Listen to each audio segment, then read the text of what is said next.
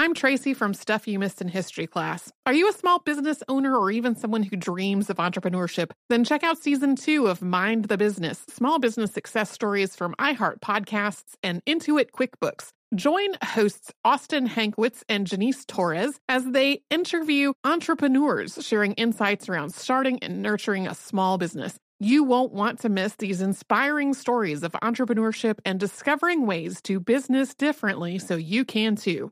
Planning your next trip? Choice Hotels' family of 22 brands has over 7,400 locations and the perfect hotel for any traveler you want to be. Like a Cambria Hotel, serving up locally inspired craft cocktails for all my folks who maybe want to meet up and talk about Mad Royals. Check into a Radisson Hotel with flexible workspaces for you strivers who listen during business travel. Or a Comfort Hotel with free hot breakfast, family-friendly pools, and big spacious rooms for the parents who listen with their kids and need a little retreat. What are you waiting for? Join Choice Privileges and start earning points toward your next stay. Find a stay for any you when you book direct at choicehotels.com, where travels come true.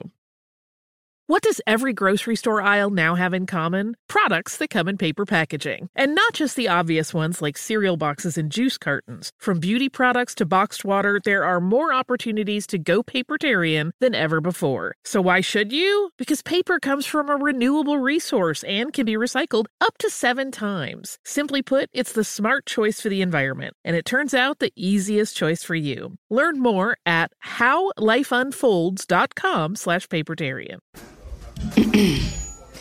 AT&T connects an ode to podcasts. Connect the alarm. Change the podcast you stream. Connect the snooze. 10 more minutes to dream. Connect the shower. Lather up with the news. Sports talk, comedians, or movie reviews. Connect with that 3-hour philosophy show. Change the drive into work in traffic so slow. Connect the dishes to voices that glow. Thank you to the geniuses of spoken audio. Connect the stories. Change your perspective. Connecting changes everything. AT&T.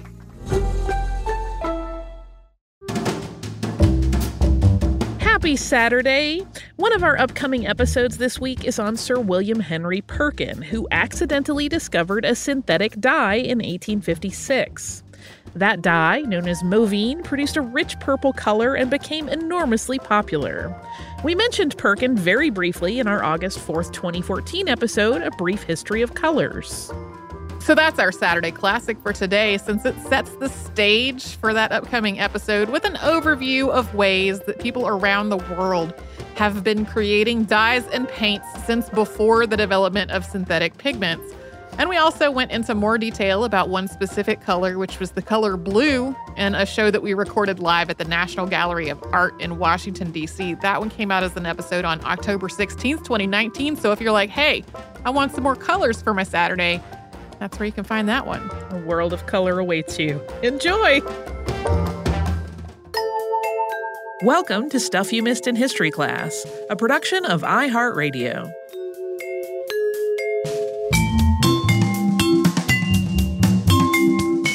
Hello and welcome to the podcast. I'm Tracy B. Wilson. And I'm Holly Fry. And we have gotten so many listener requests to talk about the history of a specific color. Most recently, it was Nicole who asked us to talk about the creation of the color mauve. And before that, we had Baruch who asked us to talk about telit, which is a blue dye that's really important in the Jewish tradition. He wrote an entire book on that one, and he sent us a review copy of it about a year ago. I'm absolutely certain we've gotten requests to talk about cochineal red and a general history of the color blue, and I think those must have been on Facebook or Twitter because I can't find them in our inbox. So, we also very recently had a listener named Havla ask if we might talk about a general history of color or of dyes. And so that's where we are today. A lot of these other specific requests that people have made of us are going to come up today. But this is sort of an overview of dyes and pigments and how we've been using them during or throughout history. Which I love because I love color and, related to textile and art and all the other beautiful things on earth. It's a nice follow-up to our recent makeup episode. Yeah. which featured lots of color talk, so it all makes sense. So animal, vegetable, or mineral could almost be a guessing game about pigments and dyes. People have been using all of these to try to make things prettier all the way back into prehistory.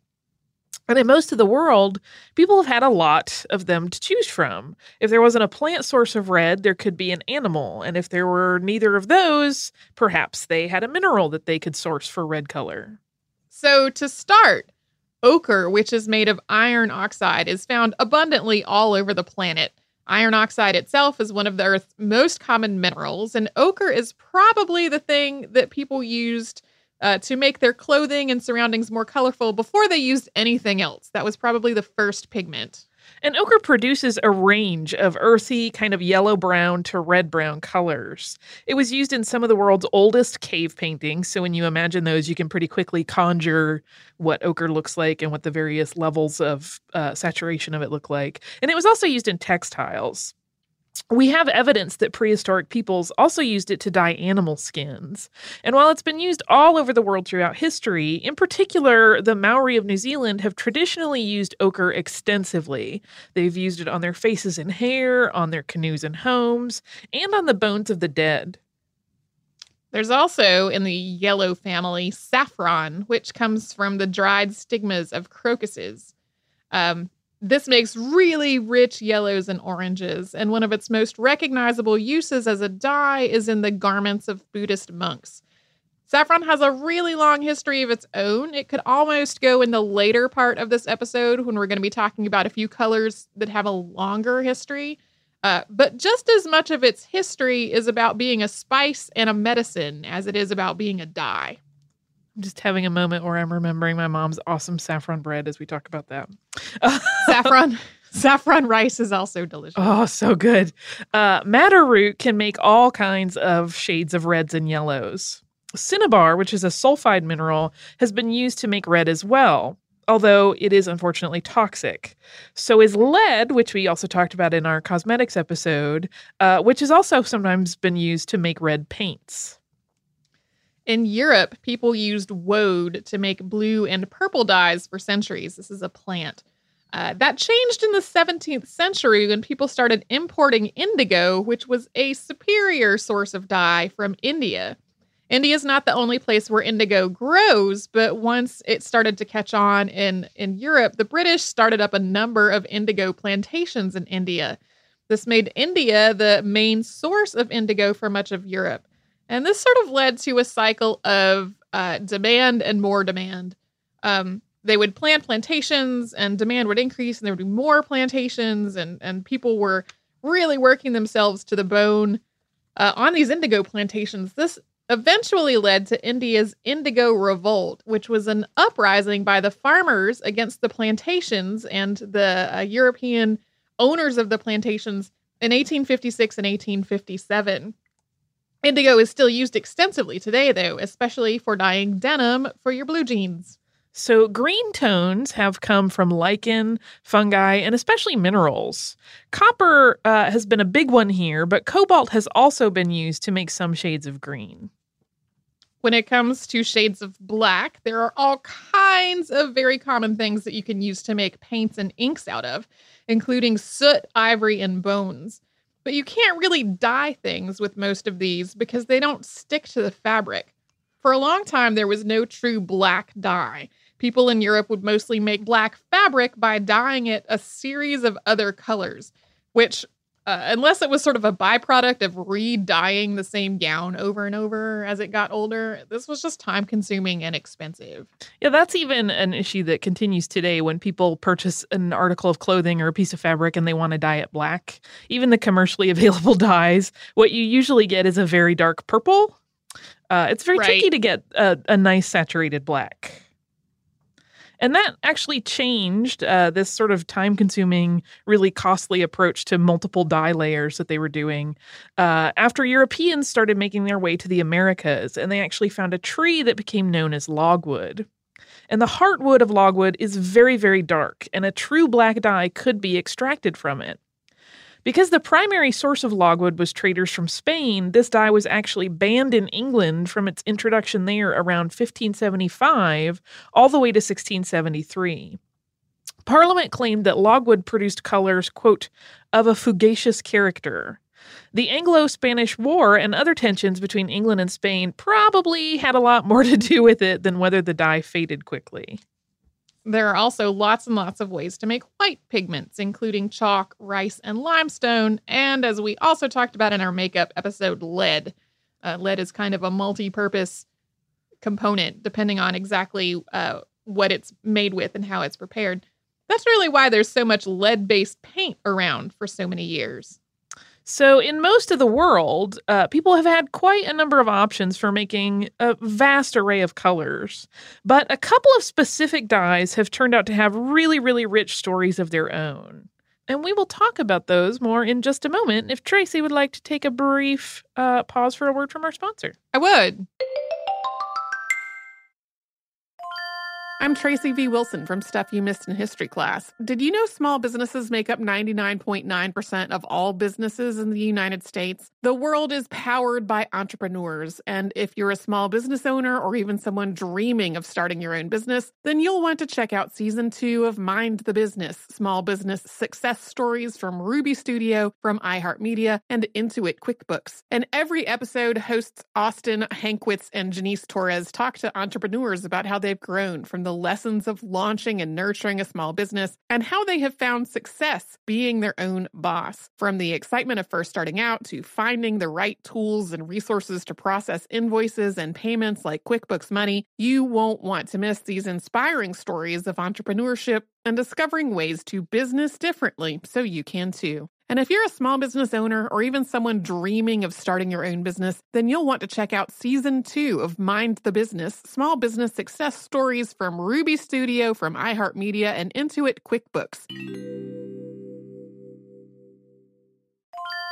Planning your next trip? Choice Hotels has a stay for any traveler you want to be, with 22 brands and over 7,400 locations. Whether you're a business traveler, a family road tripper, someone who wants to seek out history and maybe make your own, or just planning a quick getaway, Choice Hotels has a stay for any you. Like a Cambria Hotel, where you can be a cocktail connoisseur and sip locally inspired craft beverages at downtown locations in the center of it all. This is a fun way to visit cities with a lot of history and a lot of fun in mind. Or a Radisson Hotel for all our productivity powerhouses out there. With flexible workspaces and on-site restaurants, you'll get the most out of your work trip. You'll get the coffee, the Wi-Fi, and the work done. And we can't forget about Comfort Hotels. Imagine you're a family road tripper, waking up in your big spacious room and then heading down to a free hot breakfast for the entire family, including waffles. So you'll be well fed and ready for the day's adventure, even if that's just relaxing. After that, you're spending all afternoon relaxing by the pool. You deserve it. What are you waiting for? Join Choice Privileges and start earning points toward your next stay. Find a stay for any you. Book directly at choicehotels.com, where travels come true. Happy Pride from Tomboy X. We just dropped our Pride 24 collection. Queer founded, queer run, and creating size and gender inclusive underwear, swimwear, and loungewear for all bodies, so you feel comfortable in your own skin. Visit tomboyx.com to shop. If you use paper, you're a human. But if you choose paper, you're a papertarian, someone who lives a paper-based lifestyle because it has a positive impact on the planet. And also because it's the easiest choice you'll make all day. Seriously. It's as easy as reaching for boxed instead of bottled water. It's as easy as opting for beauty products that come in paper packaging. It's as easy as grabbing eggs in a cardboard container. And that's all in one trip to the grocery store, which, if everyone's being honest, you were planning to go to anyway. But paper isn't just an easy choice. Papertarians know that it's the smart choice, too. Because paper comes from trees, a renewable and sustainably managed resource. And paper products are designed to be recycled. In fact, when you choose products that come in paper-based packaging, those fibers can go on to be recycled up to 7 times. So why wouldn't you go papertarian? Learn more at howlifeunfolds.com/papertarian.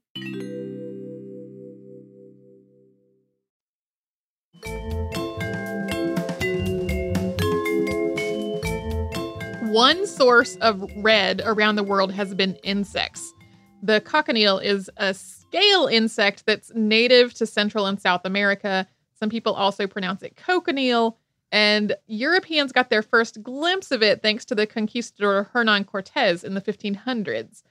The various species of insect used for this dye are all in the genus Dactylopius, although Cortez's soldiers called them Coccinellia cultivata. The females live on prickly pear cactuses. The wind blows them from cactus to cactus when they're still nymphs, and then as they mature, they attach themselves to the cacti. The females are harvested from the cacti and then dried, and then they are crushed and bathed in acid. And a pound of dye contains about 70,000 of these little insects. Some people, in addition to pronouncing cochineal 2 different ways, also use cochineal and carmine interchangeably. Other people sort of differentiate between cochineal and carmine as 2 shades of red. Either way, carmine is also made from these same bugs. Soon after Europeans were introduced to these insects, the Habsburgs decided to start up a cochineal business, and they started exporting cochineal back to Spain. And the cochineal trade then spread all over the world. In the 1600s, dyers started figuring out how to modify cochineal to make all kinds of other shades of red. So the demand for it skyrocketed, although occasionally it would dip a little bit thanks to various economic conditions or perhaps wars. Entrepreneurs in Europe kept trying to figure out how to move cochineal production out of the Americas because in addition to it being pretty expensive to ship these massive loads of insects across the ocean, this was the height of piracy's golden age, which meant that ships that were carrying this red dye were always at risk in the part of the ocean that they needed to cross to get back to Spain. And although the insects themselves live in many parts of the world today, thanks to very deliberate efforts to transplant them, actually getting a usable number of them to grow somewhere else turned out to be really quite a task. Ship after ship left the Americas loaded down with plants and insects, only for something, unfortunate to befall them along the way. Either the insects would die, or their life cycle would be interrupted by the travel, or a well-meaning crew member would destroy those pesky bugs with salt water. Once the insects finally did make it to India, which was really one of the places people were hoping they could take off, it was without a crop of cacti for them to live on. They wound up surviving on a similar species that already lived in India. But even so, the Indian cochineal industry really never managed to supplant the American one. India was producing 4,000 pounds of the dye a year by 1797, but pretty much everyone in Europe thought it was vastly inferior to the dye that was coming from Central and South America. And cochineal is still used today, and one of those uses is actually food dye, which is a little bit chagrining and disturbing to people who don't like the idea of eating bugs. Unless you are allergic to them, there is no health risk in having them in your food. Yeah, I kind of look at that as one of those whenever I have a food revelation about, oh, this is actually a gross thing you've been consuming. I'm like, well, I've consumed it for years. Right. And cochineal is one of the many things that goes in that category. We also have a few fancy blues to talk about. And I think blue is your favorite color, isn't it? It is. That's not why we're talking about more than one fancy blue, though. Egyptian blue is the oldest man-made blue dye and the oldest man-made dye in general that we know of. As its name suggests, it got its start in Egypt about 3,000 years ago with the combination of lime, copper oxide, and quartz. And once these were put into a kiln in the right proportions, they were fired down to a fine powder that could be made into paints and dyes. And if you are confused because earlier we said that ochre was the oldest thing, you can pretty much make an ochre paint out of straight up ochre and something to moisten it with. And this was a much more deliberate combining of multiple ingredients to make a dye. Ultramarine has also been around for a really long time. It is made from lapis lazuli, which was primarily mined in Afghanistan. Making ultramarine from lapis lazuli was an intensely manual process. Powdered mineral would have to be repeatedly kneaded with lye to ultimately make this dye. There's some evidence that the Chinese had access to ultramarine as early as the 8th century BCE. There are some very ancient glazed beads that modern analysis has shown to have been made with ultramarine. There are also other blue pigments used in the glaze, though, so it is possible that the ultramarine was accidentally synthesized thanks to impurities in the kiln. We do know for sure that by the 6th century CE, deliberately made ultramarine inks appear in Byzantine manuscripts.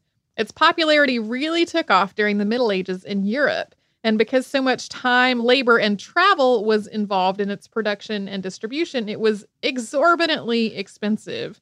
This is one of the reasons it was used with very particular significance in religious artwork. The Virgin Mary often wears ultramarine blue clothing in medieval art. And the cost and expense is also why the French Society for the Encouragement of National Industry announced a prize for whoever could make a cost-effective synthetic ultramarine in 1824. And cost-effective here meant less than 300 francs per kilogram. I got into some drama about who eventually claimed that prize because there were two people who, independently of one another, came up with the same basic process for synthetic ultramarine. And then, as often the case, artists didn't want to use the synthetic one because they thought it wasn't as good as the real one. Helot is a blue dye that's very important in the Jewish tradition. It was traditionally used to tie blue threads used in the tassels that are in the corners of prayer shawls. This color comes from the glands of a snail, most likely Heloplex trunculus. And at first, the color that this snail's secretions produce is kind of a brownish yellow. But if you soak cotton in a vat of it, so you sort of vat dye this cotton, and then let it air dry in the sun, it turns blue. Helot is mentioned repeatedly in the Torah, and often in the same context as precious materials like gold and silk. The dye was so religiously important that the methods for making it were a very closely guarded secret.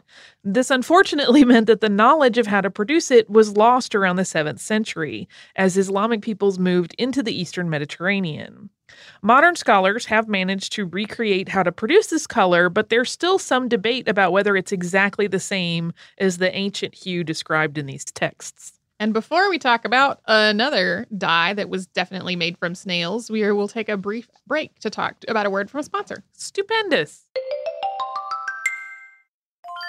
I'm Tracy V. Wilson from Stuff You Missed in History Class. Did you know small businesses make up 99.9% of all businesses in the United States? The world is powered by entrepreneurs, and if you're a small business owner or even someone dreaming of starting your own business, then you'll want to check out Season 2 of Mind the Business, Small Business Success Stories from Ruby Studio, from iHeartMedia, and Intuit QuickBooks. And every episode, hosts Austin Hankwitz and Janice Torres talk to entrepreneurs about how they've grown from the lessons of launching and nurturing a small business and how they have found success being their own boss. From the excitement of first starting out to finding the right tools and resources to process invoices and payments like QuickBooks Money, you won't want to miss these inspiring stories of entrepreneurship and discovering ways to business differently so you can too. And if you're a small business owner or even someone dreaming of starting your own business, then you'll want to check out Season 2 of Mind the Business, Small Business Success Stories from Ruby Studio, from iHeartMedia, and Intuit QuickBooks.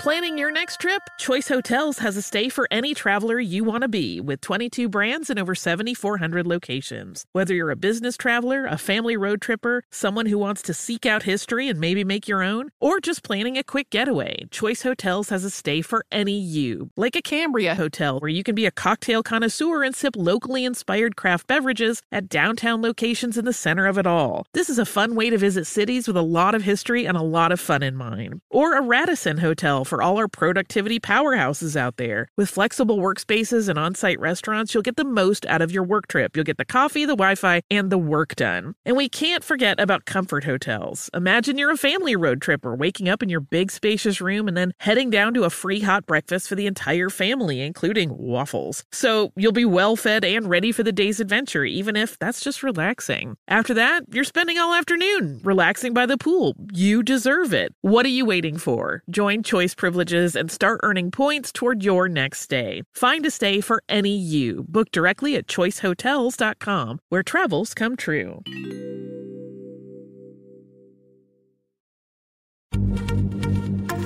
Happy Pride from Tomboy X, celebrating pride and the queer community all year. Queer founded, queer run, and the makers of the original boxer briefs for women, creating sustainable size and gender inclusive underwear, swimwear, and loungewear for all bodies so you feel comfortable in your own skin.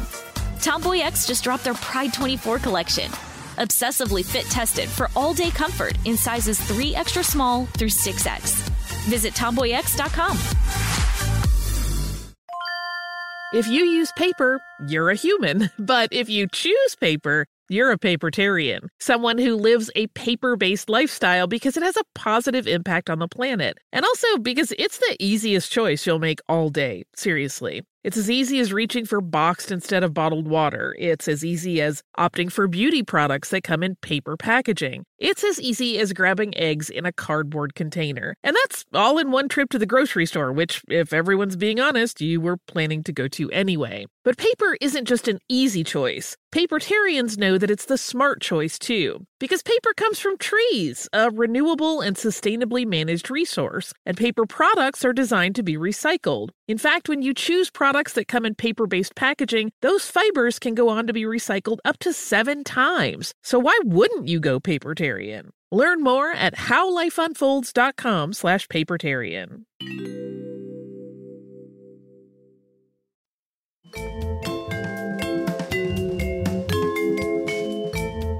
So we've already talked about some totally cost-effective, widely available ways to make purple.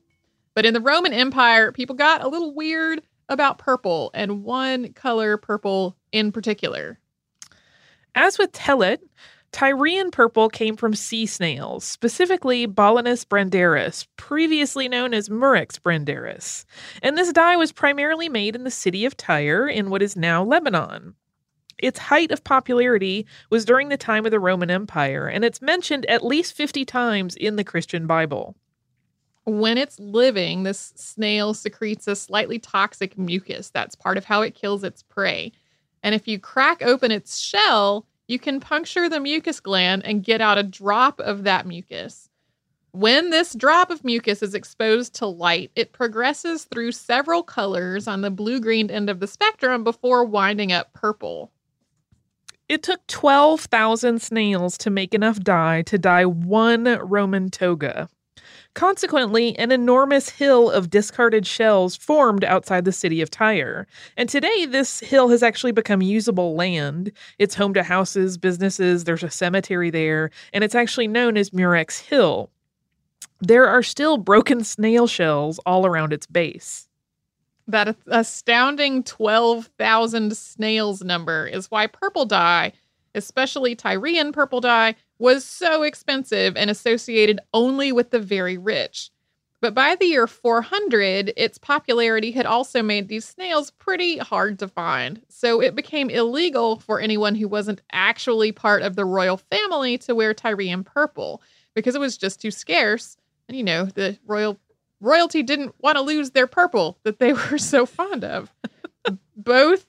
Both emperors Nero and Theodosius II considered the wearing of Tyrian purple by non-royalty to be punishable by death.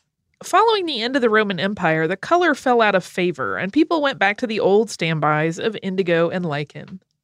This is one of those situations where you kind of look at what it took to make this purple, and the fact that you could make purple other ways. It's not like that was the only purple that existed. It was just the only one that was so rare that people got a little strange about how they were emotionally invested in it. Yeah, color status becomes a whole sociological, studyable thing at that point. So eventually, people figured out how to make synthetic dyes. William Henry Perkin was an English chemist who was actually trying to synthesize quinine, which we've talked about before. It's used to treat malaria, in 1856. And he stumbled across something else entirely, which was mauve dye. He was making this substance, and it was kind of black and gross looking. And then he realized, as he looked at it, that it was actually kind of a pretty color in different spaces. This came to be known as aniline purple and as mauvine. And it was the first truly synthetic dye. Perkin then used his newly discovered chemical process to set up his own dye factory. And once Queen Victoria wore a mauve dress to her daughter's wedding, which was in 1858, Europe was almost instantly caught up in mauve madness. Perkin then turned his eye to all kinds of other colors, and he ended up becoming very, very rich, but he gave most of his profits away to charity. This didn't instantly put an end to natural dyes. There are still plenty of natural dyes being used even today. Many artists and artisans really resisted the idea of using synthetic colors, and at first, aniline was also very expensive. But the availability of synthetic dyes did really change the playing field significantly when it came to color. Why spend so much time and effort farming cochineal if you can just make a pretty synthetic red that's basically the same shade? And today, colors have lost some of the connotations that they carried in earlier parts of history, especially in the industrialized world.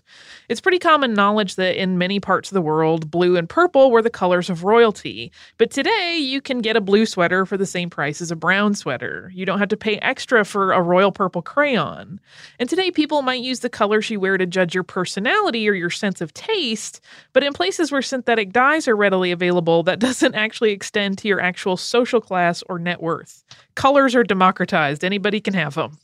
Yeah, and I read a really interesting paper that was about, people pretty much now will judge your color literacy, like whether they think the combination of colors you're wearing are tacky or too showy or something like that. But that doesn't actually translate to how much those colors cost or what your actual social status is. Yes, it'll be, to borrow from Project Runway, your taste level that's discussed and not so much your social standing.